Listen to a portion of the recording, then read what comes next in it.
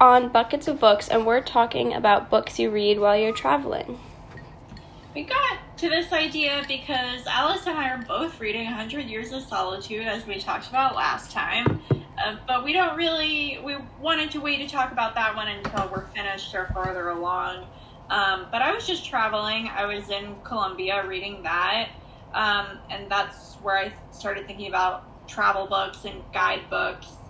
I don't know. What do you think? Are you somebody who buys a guidebook and does a lot of research in that kind of medium before going somewhere? No. I mean, it is mostly my parents planning the trips, but it's still not, I would say we're not a very guidebook family. I also think the internet is an infinite guidebook, and so that's sort of what we use. But, I don't know. We don't really. Do you?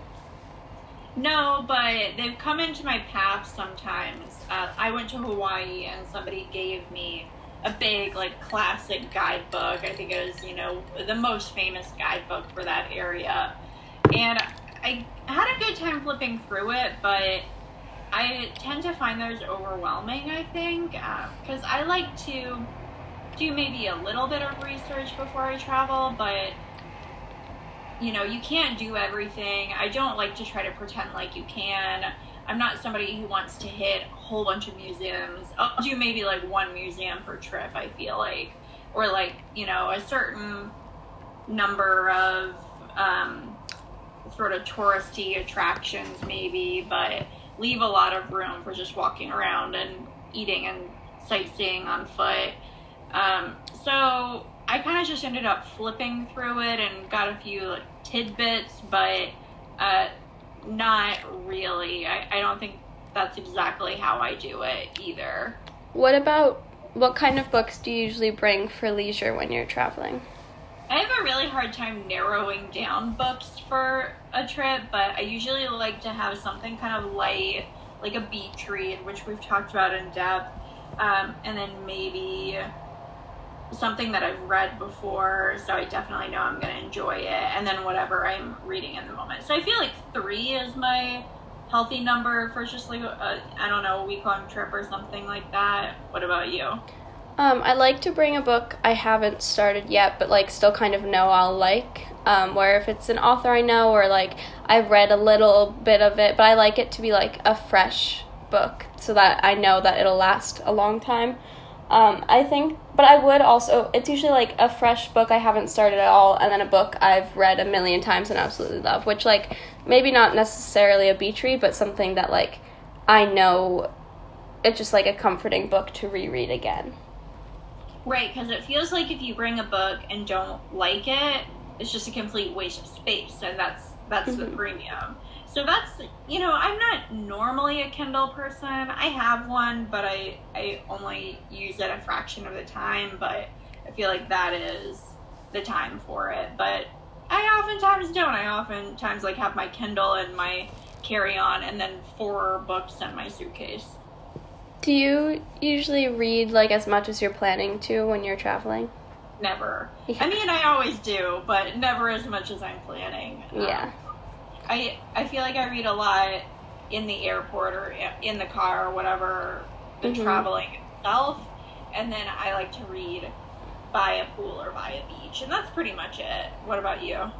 Yeah, I would say I love the reading by water, which we've talked about, but I think, I don't know, it's also it's exhausting being in a new place, and sometimes it's too, I don't know, it's mentally difficult to continue reading, especially when it's a school book.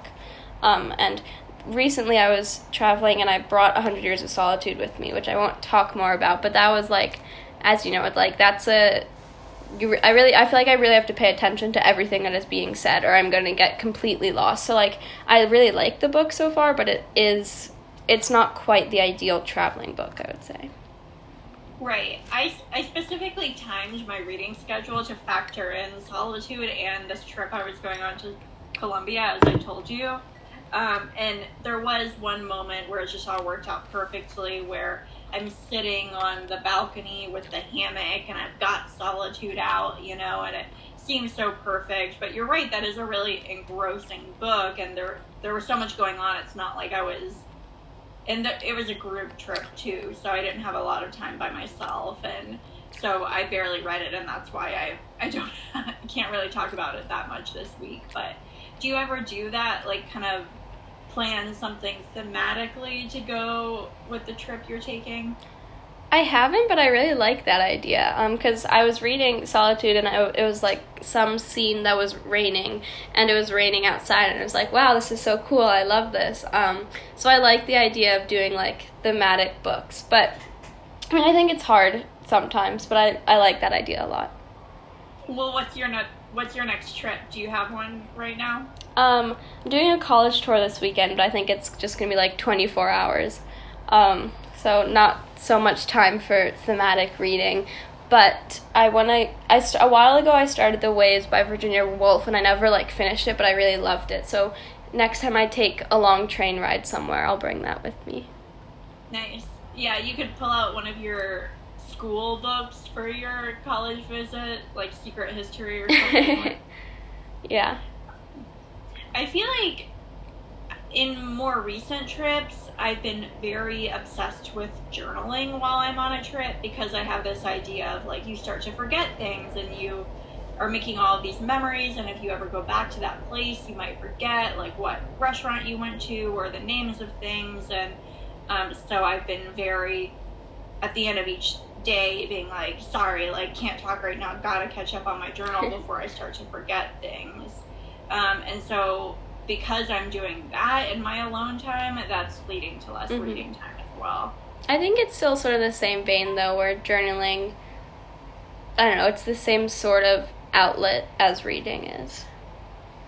Yeah, it feels that way. It feels like a little solitude, refresh time, as opposed to all the walking around and stuff. But there is kind of that pressure while you're traveling to make the most of every minute and to always be doing activities. So I just feel like I haven't had as much of a chance, but it's true, I do love a book by the water. So if I am sitting by a pool by myself, that's definitely what I'm doing. Are you the kind, not traveling, but just like day to day, are you the kind of person to like carry a book around with you in your bag everywhere, or, you know? Yeah, pretty much, because you never know when you're going to be bored in the moment, and I take a lot of walks here in Baltimore. I live very near the harbor, and there's this really long promenade all down the harbor that goes through the central curve of the city, and so I always like to take a walk, and I just never know when it's going to be like a really nice little bench or good people watching or something, so I always have one just in case I feel like I want to sit down, and I do all the time. And so I'm always, whenever I'm reading anything, I take a picture of it, buy some water, and post it on an Instagram story, and so I have so many of them that are just the book by the Baltimore Harbor, because that's my regular reading spot. Photojournalism. Not really. I'm not a photographer, but it's kind of like partially how I keep track of what I'm reading, and I always love the aesthetic of a book and a water, and I really like how people who I don't know very well, or people who I've lost touch with, will often write and respond and be like, oh, I've been meaning to read that, how is it, or that's one of my favorites. There's that social element that I wouldn't get just by keeping a list for myself. At the end, I keep like a list of all the books I read each year, and at the end of the year, I always post it on like December 31st. And like you said, like even people who like I know, but like I'm like not at all close with, like are asking questions about it and like asking what I thought about each of them. It's just like such a fun feeling to share that information. Yeah, it's true, but it does mean sometimes I'm thinking about things thematically for like what's gonna make a good picture.